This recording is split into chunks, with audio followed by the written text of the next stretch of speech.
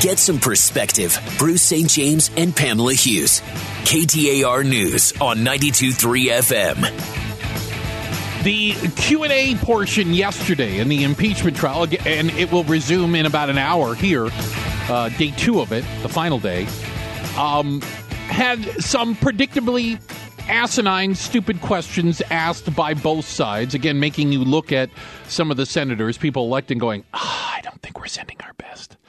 But Arizona, our 2 senators, Sinema and McSally, both passed written questions to Chief Justice Roberts and got their questions asked. Yeah, Senator Martha McSally actually asked a lot of questions. And when I say she asked a lot of questions, she asked a lot of the same questions as other senators. So they grouped them all together because they're not going to ask the same question over and over and over again. And so if there are like 6 senators that are in essence asking the same question, all 6 of the names will be read, but the one question will be asked once. And Chief Justice Roberts gets to do that weeding out. Well, a consolidation. Yeah. And so McSally asked a ton of questions. Here's just one of which her name was attached to. Take a listen. The senators ask of counsel for the president, is the standard for impeachment in the House a lower threshold to meet than the standard for conviction in the Senate? And have the House managers met their evidentiary burden to support a vote of removal? Of course, the House is not making a final determination in the structure of the Constitution. An impeachment is simply an accusation. And as in most systems where there is simply an accusation being made, the House does not have to adhere to the same standard that is used in the Senate. Okay. That's true, right? I mean, it is a different standard, and by the way, it's a different process. So, very different process. Yeah, that I would argue kind of stating the obvious, but yeah, okay. And there was a lot of kind of stating the obvious. I mean, when you had senators, most of the time, at least yesterday, we'll see if it's any different today, they were asking, Democrats were asking questions to the House managers that were supporting the House managers' positions. Softball, underhand question. It wasn't what I anticipated, I'll be honest with you. Really? It's not what I anticipated. And maybe it just goes to show, you know, I still have hope and faith in life and in our lawmakers. I don't know why, but I do. That, you know, Democrats would really challenge Republicans on their viewpoints, and Republicans would really challenge the Democrats on what they're saying. That's what I wanted to hear. You said this. I believe this. Tell me why it's different. You did get a little bit not of a that. ton. No, not a ton. And for 8 hours, you had but a handful of questions and answers. There was like 2. There were 93 questions yesterday. You didn't count. 93 neither did I was told. 93 questions. I can come down to like 2. 2 or 3 that I thought were, okay, that's a good question. And by the way, a lot of the good questions didn't have good answers. And that's how you know it was a good question. But I mean, that's what I'm getting at. In 8 hours, 2 to 3 good questions. So was Senator Sinema's question a good question? Oh, well, here it is. In these instances, the receiving countries knew the funds were being withheld. No, that was. Hold on a second. Let's go back over to here. Let's see where. Do you want me to? Hold on. In these instances, the receiving countries knew the funds were being withheld to change behavior and further publicly stated American policy. Why, when the administration withheld the Ukrainian security assistance, did it not notify Congress or make Ukraine or partner countries publicly aware of the hold and the steps needed to resolve the hold? And I think that in all of those instances that were listed in the question, it was clear that withholding the aid was meant to send a signal. It was done publicly, and it was meant to send a signal to the country. I think that in the testimony before the House here, Ambassador Volker made clear that he and others hoped that the hold would not become public because they did not want there to be any signal to the Ukrainians or to others. The pre-part of Senator Sinema's question was that the administration held up foreign aid to the Northern Triangle countries, remember, during the border crisis, and to Afghanistan last year alone. And in both of those instances, in holding foreign aid, as a threat, There was a lawful procedure that was followed. Congress was notified. And the affected countries knew you're not getting this money unless you do blank. The question is, why did you do that this time? What behavior were you trying to change by withholding the money? And if the country that was having the money withheld didn't know, how could they change their behavior? Well, they weren't trying to change behavior. They were trying to get a public announcement of an investigation. Here's the thing. When it comes to the Arizona delegation in the Senate, Martha McSally, I believe, is going to vote to acquit. All right. Senator Sinema? I don't know. Really? You think she's a maybe? Well, she's kept everything so closely guarded to her chest. She could split the articles, to be honest with you. I think that's quite possible. Now, will she vote for witnesses? I believe she would vote for witnesses. And we're going to see how that all plays out. But I ask you this, Bruce. I'm ready. What do you think Senator McCain would have asked? Ooh. I think Senator McCain would have asked some pretty tough questions. You know, of the White House. And that's where Counsel. I genuinely miss him. I genuinely miss the seeing both sides of the coin maverick of Senator McCain. Someone who was not afraid to stand up to this administration, who is a true conservative. And I think that that's a problem that the Republicans have right now is folks who say that they're conservative and they're not. No. I think that you've got a lot of Republicans that know what the president did was wrong. They talk about it with reporters off the record. Yeah. But yet when the microphones get shoved in front of their faces and when they're asked to comment on it, they're afraid to say anything different. They're afraid of mean tweets. Senator McCain was not afraid of mean tweets. I just watched the documentary about his time in the Hanoi Hilton. He is not afraid of was not afraid of mean tweets. But here's one of the problems that you run into. That senators on both sides of the aisle would have so much more credibility if only they weren't on record, if only there wasn't literally video of them arguing the exact opposite position of the one they're arguing today, that they don't have principles. They don't have morals and beliefs. They have a blind loyalty to, I said both sides. Okay. They have a blind loyalty to a political party, and whatever is in the best interest of the political party, they justify, which means you don't actually have any beliefs, morals, or values. It's sad, but true. And you could just go to the tape of Democrats during the Clinton impeachment that are saying the exact same things that Republicans are saying during the Trump impeachment. Yes. It's exact same. And what boggles my mind is at the same time, I mean, Democrats opened the door for this kind of behavior now because of the way they behaved during the Clinton impeachment. Okay. And but Republicans have been, Republicans, you know, had this stance during the Clinton impeachment about our founding fathers and the Constitution, and I'm supposed to believe now that they think that all of what they believed, those many years ago has changed. Like our founding fathers' perspective on the Constitution has changed from the 90s until today. You've got to be kidding me. Yeah.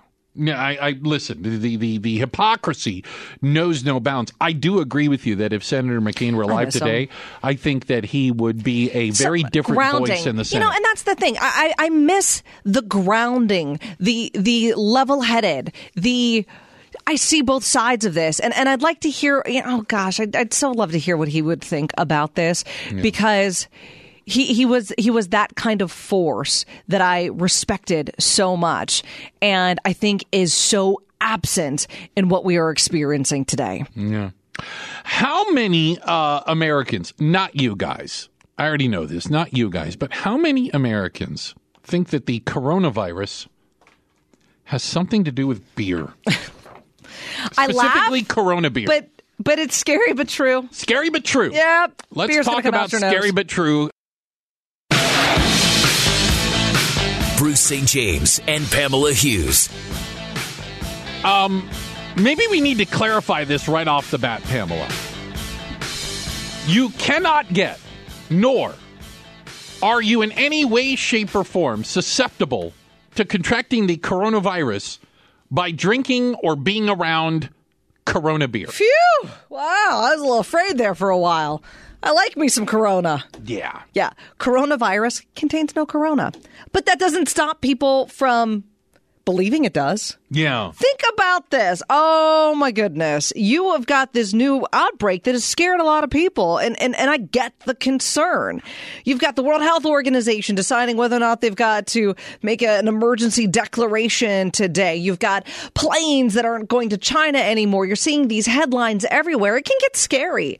And people are going, well, how can I get it? You can't get it from Corona beer. Google searches for Corona beer have skyrocketed since news of the coronavirus outbreak broke. The two are not related in any way, by the way. Yep. But that has not stopped people from Googling the beer from Mexico now in record numbers. It's not just Googling the beer. It's not like, oh, they're talking about a coronavirus. Hey, I want to go put a lime in a Corona and kick back with a cold one. No, it's not like marketing, so to speak, that, oh, yeah, now I really want a beer.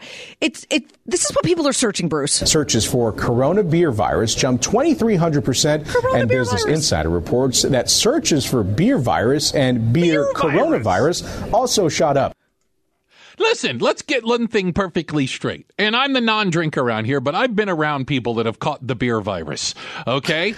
And usually it involves, unlike the coronavirus, which is flu-like symptoms, right, and respiratory issues, the Corona beer virus involves making bad decisions. I love you, man. It involves eating Taco Bell at 2 a.m, possibly, and waking up next to people where you don't know who they are. So the Corona beer virus, very different from Corona flu virus. Very different. Okay? Very different. But that's not the only stupid thing.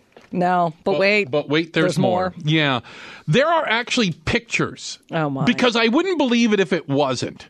We have pictures at airports around the world of folks who are doing what they think they need to do to, quote, shield themselves from the coronavirus. And some of this looks like you are going to remove yourself from the gene pool alone. Yeah, okay, so picture this. Like you walk down any Valley grocery store aisle and you get to the water aisle. Yeah. And I'm not talking about like the jug of water, the gallon water that looks like, it's a milk gallon, but it's like the straight side big bottle that you can buy. Like the one it's for a water dispenser you might have at work. Those big, I think it's 5 gallons. Not all of them. Yeah, not all of them. Some of them are just a little bit different. You cut off the bottom of it. Got it. Literally, I'm talking about a big water jug. Big plastic jug. You cut off the bottom of? Yeah. And stick it on your head. Literally, that's what I'm looking at. People with water bottles with the bottom cut off stuck over their head. How about this? But wait, there's more. There's always more. One guy was wearing a motorcycle helmet that he believed on a flight from Shanghai to Perth, Australia, that he thought would protect. These other photos just go to show like the panic and the level that some people are going to. I mean, this isn't just the masks that, you can't seem to buy anywhere anymore. Yeah.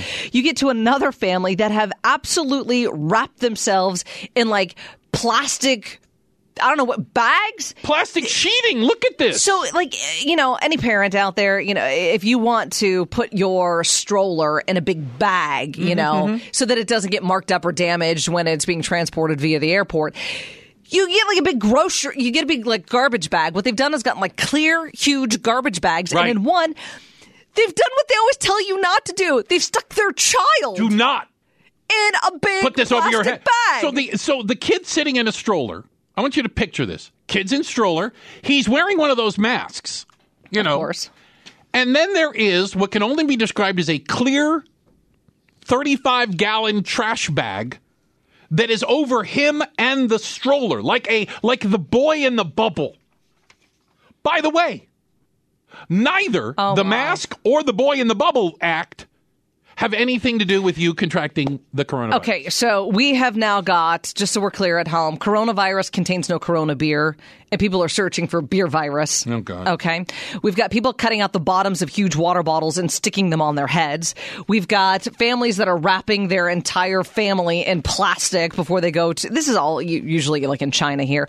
You've got a woman who's got a shower cap on because That's going to make a difference. You got helmet head because we got the motorcycle helmet going. Guy wearing a motorcycle and then helmet. Did you see the one here where a person like kind of made their own version of a gas mask? Okay, so again, you have to go back to the big plastic water bottle over their head, and then they took 2 smaller water bottles, Pamela. And like you've seen the World War II gas mask, right? With those like filters right there on your cheeks. He took 2 other water bottles, cut the bottom off that, put cloth around the end of them because cloth will stop the coronavirus, and has 2 breathing tubes. And you know what? Who are you people? Not the brightest bulbs in the box. That's who you are. And these are people that obviously are scared, but are doing nothing to get any additional information as to how to truly protect themselves. Don't put a plastic bag over you or your child's head. It literally says on the plastic bags, don't put this over your head. And it won't stop you from getting the coronavirus. It's redonk. You guys know what goes good with the coronavirus? What? Lyme disease. Oh, jeez. He's got 1 million of them. This guy? Producer Stevie Z over there. Got 1 million of them. Jeez. Turn off his mic. So forget about the marijuana, the weed. Heck, it's practically legal everywhere. Is it time to decriminalize shrooms? Ooh, but I don't know about mushrooms. I suppose we're going to learn it next on Arizona's news station. KTAR News on 92.3 FM. Get some perspective. Bruce St. James and Pamela Hughes. It seems that certain communities or states or cities have moved on from marijuana. Now that it is legal in many places, recreationally as well as medicinally.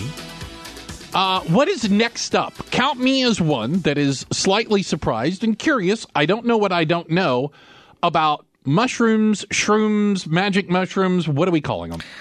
Well, whatever you want to call them. What shocked me last night while I was doing my research, my show prep research, was this headline I came across, Bruce.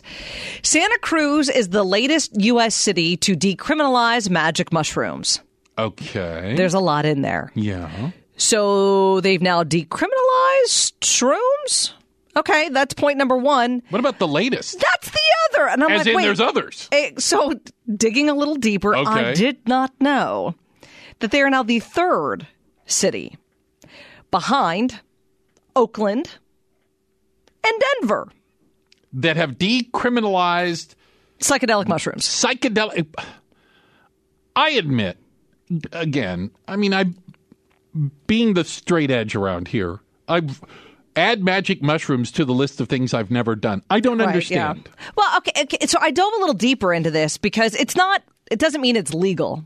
It just means it's like the lowest priority for city police. They're not gonna throw you in cuffs for it. And when I go, okay, you got 3 cities that have now decriminalized it. Is that a good thing? And next to this, I found an article on psychedelics and mental health shows that there's a lot of potential. So I read this article, which then leads me to, oh my goodness, I cannot believe I'm admitting this on the air, but I will. Here we go. Watching the Netflix series, the first episode of Gwyneth Paltrow's new Goop Lab series on Netflix. Now, when you say Goop and Gwyneth Paltrow, I think of like kind of hey wow hippie stuff. Yeah, and there is some hey wow hippie stuff in here. Okay. Most definitely. But they also have a lot of researchers and scientists in it, which is interesting. In the very first episode, some of the Goop members, employees, go down to, I think it's Jamaica. Right. There's like 5 of them. Got it. And with therapists around, they drink a mushroom tea. Okay, like so I didn't know that you could get it in tea form. So that's what I'm looking at right now. Okay. I'm like, okay, so that's how it's done. You can have magic mushroom tea. And it shows like what all they've gone through. And they're doing it like a research project almost. Sure, but it's also spliced together with a couple of people. There is a combat veteran from Iraq who was there for a year, who had severe PTSD when he came back. Got it. And he was part of a clinical trial with MDMA. I think that's like Molly. Oh, okay. I've heard both of those. I didn't know it was the same thing. God, I need to learn more about drugs. And it was really striking what had happened with him. Now, again, this isn't a clinical setting. So this isn't like you've got your whistle, your glow stick, and you're out at the club, on Friday night, right? This is in a clinical setting where they got the right dosage for him, however you figure that out, I don't know. But it allowed his body not to react to the trauma he'd gone through. It allowed just his mind, and then he had a therapist there with him that was helping him talk through it. Interesting. And the way he described it, which was just so fascinating to me, was this treatment has not only given me my life back, but it means my son still has a dad because he had suicidal ideation coming back from the PTSD and war. It seems that not just these anecdotal stories, but some of the research in it, that there may be medicinal therapeutic benefits to mushrooms or the chemical contained in them. Psilocybin? Is that what you're looking at me to say? Psilocybin? Whatever she just said. Yeah. But this sounds a heck of a lot like what we heard with marijuana early on, right? That it can help people where, let's say, pharmaceuticals, prescriptions can't. And you know what? And it's interesting research that's being done because it is still, a Schedule I drug. I would not be one that would be down for legalizing all psychedelics. I know that Oakland, there's a project that's being worked on in Oakland right now that would fully legalize shrooms in Oakland. I'm not there. I'm definitely not there. But I do think that there's important research that is being done in clinical settings with therapists that are helping folks who are suffering through PTSD. Yeah. Who have depression that the pharmaceuticals can't help, that what do they call drug resistant depression.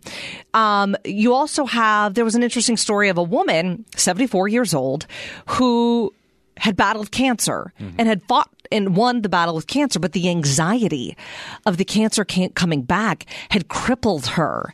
And so she, again, in one of these trials that they did at New York University, took psilocybin, took the psychedelic. By the way, it's not spelled like you think it is. And it tremendously helped her with her anxiety and allowed her to get her life back. It strikes me, though, and I felt this early on in the legalizing marijuana, whether medicinally or recreationally, that the opposition to it is, a lot of that opposition comes from the pharmaceutical world, because the last thing they want is something competing with the drugs that they have. Yeah, I'm sure there's some of it that's most definitely coming from the pharmaceutical, but I think a lot of it just comes from unknown. The big takeaway I got yesterday when I was watching that one show was don't compare what you may have done in a college dorm room with LSD or ecstasy or shrooms to what's happening in a clinical setting, because they said very that different. There were three things, and I thought this was interesting. There are three things that make the clinical setting different. It's one, the setting, right? You've got therapists around you. Controlled. It's the dosage. You know exactly how much and it's you're also taking. What's your mindset. Because if you don't have those three things right, it can go horribly wrong. I'll take your word for it. And I'm sure that there are people listening right now that are like, okay, yeah, back in the 60s, it didn't go so well. Why would you want to do this now? Well, there's interesting research in Santa Cruz, the latest city to decriminalize magic mushrooms. It sounds a heck of a lot like the arguments and the stories around marijuana early on. Sounds similar. Yeah, and I'm for the legalization of recreational marijuana. I'm not at the legalization of recreational psychedelics. You want to use them for medicine and therapy? I'm okay with that. I don't think it should be against the law to ingest a plant or vegetable. Careful what plant or vegetable you ingest. Same. Shouldn't be it against may not the go law. the way you think it Yeah, does. that's fine. It's up to you. I just don't think it should be against the law. But maybe you're going to need shrooms just to get to work and back. Right? How much stress does your daily commute get? Well, we'll talk about how it's affecting you coming up next. KTAR News on 92.3 FM. Get some perspective. Bruce St. James and Pamela Hughes. We're keeping an eye on this coronavirus. We have a new threshold broken in the United States. We have the first indirect person-to-person transmission of the coronavirus confirmed in Illinois, where a woman who had visited China came home and has passed it on to her spouse. All right. So that's in Illinois. Yeah, we'll just keep our eye on it. I think the fear is that that's what happens at ASU. That's the fear. Obviously, that's the fear, right? That's the fear. Yeah, I've never been to China, but how do I know if you have? It's interesting when you think about the morning commute, because you and I have very different commutes. Do we have to go here? Very different commutes. I can probably get from my garage to the radio station quicker than you can get out of your neighborhood. I can get from this chair to your chair to smack you upside the head faster than you can blink. Yeah. All right? Yes. I could spit on your house right now. And she has. Oh, just man, from the radio station. I live in Gilbert. I come to, 16th Street Northern every single day here for the radio station. And I've been doing that for, 10 years? Wow. And it's anywhere from, on a good day, 45 minutes. 45-minute commute one way. And then if it's bad, a manure spreader jackknifed on the 60. It's been an hour and 10 minutes, and that's when you guys get the text from me, start without me. I'll be there. See you when I see you. Yeah. And they know this because everyone's getting the alerts in our news department, and Detour Dan's all over it on Arizona's Morning News. But I came across this story, and I go, yep, that's me. And Bruce, can I just say, I'm sorry. Por qué why? So many of us, in fact, a third of us who commute to work. And when I say commute, I mean, commute, not like Bruce. Bruce drives to work. I commute to work. Are so fired up and full of anxiety before we even step foot in the office. So I admit that I'm one of those people when I had to do that. And it was one of the driving factors in choosing a place to live that I could see the office from. That I could spit on? Is that what it is? Like when the last two houses, I said, well, here's where I work. And I drew a circle. I think we drew like a 2-mile, 3-mile circle. And I go, I don't care where I live. It just has to be within the circle. Because I could not handle coming in from All White Tukey every day, going all the way down Pecos Road before the 202, and then sitting in I-10 bumper-to-bumper traffic from Chandler Boulevard all the way up to the 51 and then up to Northern where we are. I just couldn't handle it. Yeah, I guess for me, this isn't an all or nothing type of scenario. Do I come into work amped every single day? Don't answer that. You're feeling agitated. This is rhetorical. Or stressed. Yes, okay. All right. I don't feel it every single day. Does it happen? Sure, absolutely it happens. Thank goodness it hasn't happened in a while. But it's not every day. And for me, I think I try to make the most of my commute, as I know a lot of you do out there. Like I show prep on the way into work. I'm listening to so much, getting ideas for the show on my way into work. And then when I head home, I'm usually listening to some sort of podcast and learning. So I make the most of my commute. And there are those days, you and I have to crack the mic and unfortunately have to tell people all too often about the horrible things that are happening in this world. And on those days, the commute home is a real blessing. Oh. I like having that space to drive home listening to jazz, listening to rain, or listening to smooth jazz. Yes, exactly. Or listening to absolutely nothing. Rain. I do. I have the app on my phone. Oh, okay. I was going to say it doesn't rain on you that often here. You actually have the sound maker. Yeah, that has like the rain with the crackling fire. Okay, I try to transport myself someplace else and get my Zen on in my car because I need that space sometimes. And I feel like if I had your commute, I would take the hardships of the day home with me, and that gives me some space and some separation. It gives you decompression time. Yeah. But a third of commuters say they are stressed out. I get it. Before they set foot in the door of their work. Do you know what else stresses me out on my commute into work? When there is some major traffic accidents that's shutting this down or really restricting traffic, and I've got the alert from KTIR and Detour Dan's telling me to go someplace else. I put it into Google Maps. Sure. And they're constantly telling me to go in certain directions. Like, this will save you 6 minutes. Right. Okay. I'll take it so it saves me 6 minutes. And I look at when it says I should arrive at work. They keep moving the goalpost. They do. It's like, they don't even tell you, no, we've just added an additional 20 minutes to your commute. So I'm on all these side roads thinking I'm doing what I'm supposed to do to get to work faster, when in essence, it's just making it longer and therefore stressing me out. Those are the days, Bruce, where I should just walk into our office and go, Bruce, super producer Stevie Z, sorry. And Brian wanted to point out. What did Brian say? To pour some salt in the Pamela wound. Oh, geez, Brian. Why you got to be like that, man? We talked about this earlier. The most disruptive freeway thing. Yeah, that I-10 construction, basically everywhere you think I-10 is coming next year. And if you think traffic's bad now, just wait till they restrict I-10 down to half a lane. I'm getting my rain and my fire crackling app right now. I'm not listening to you, Brian. I'm not listening to you. All right, there you go. I feel so much more relaxed. Checking the headlines on the way, and then we're going to back. We have a guest joining us, State Senator Kate Brophy-McGee. She is behind a ballot initiative, a proposed ballot initiative that would increase the state sales tax to pay for education. We'll learn more about it from State Senator Kate Brophy-McGee coming up next on Arizona's news station.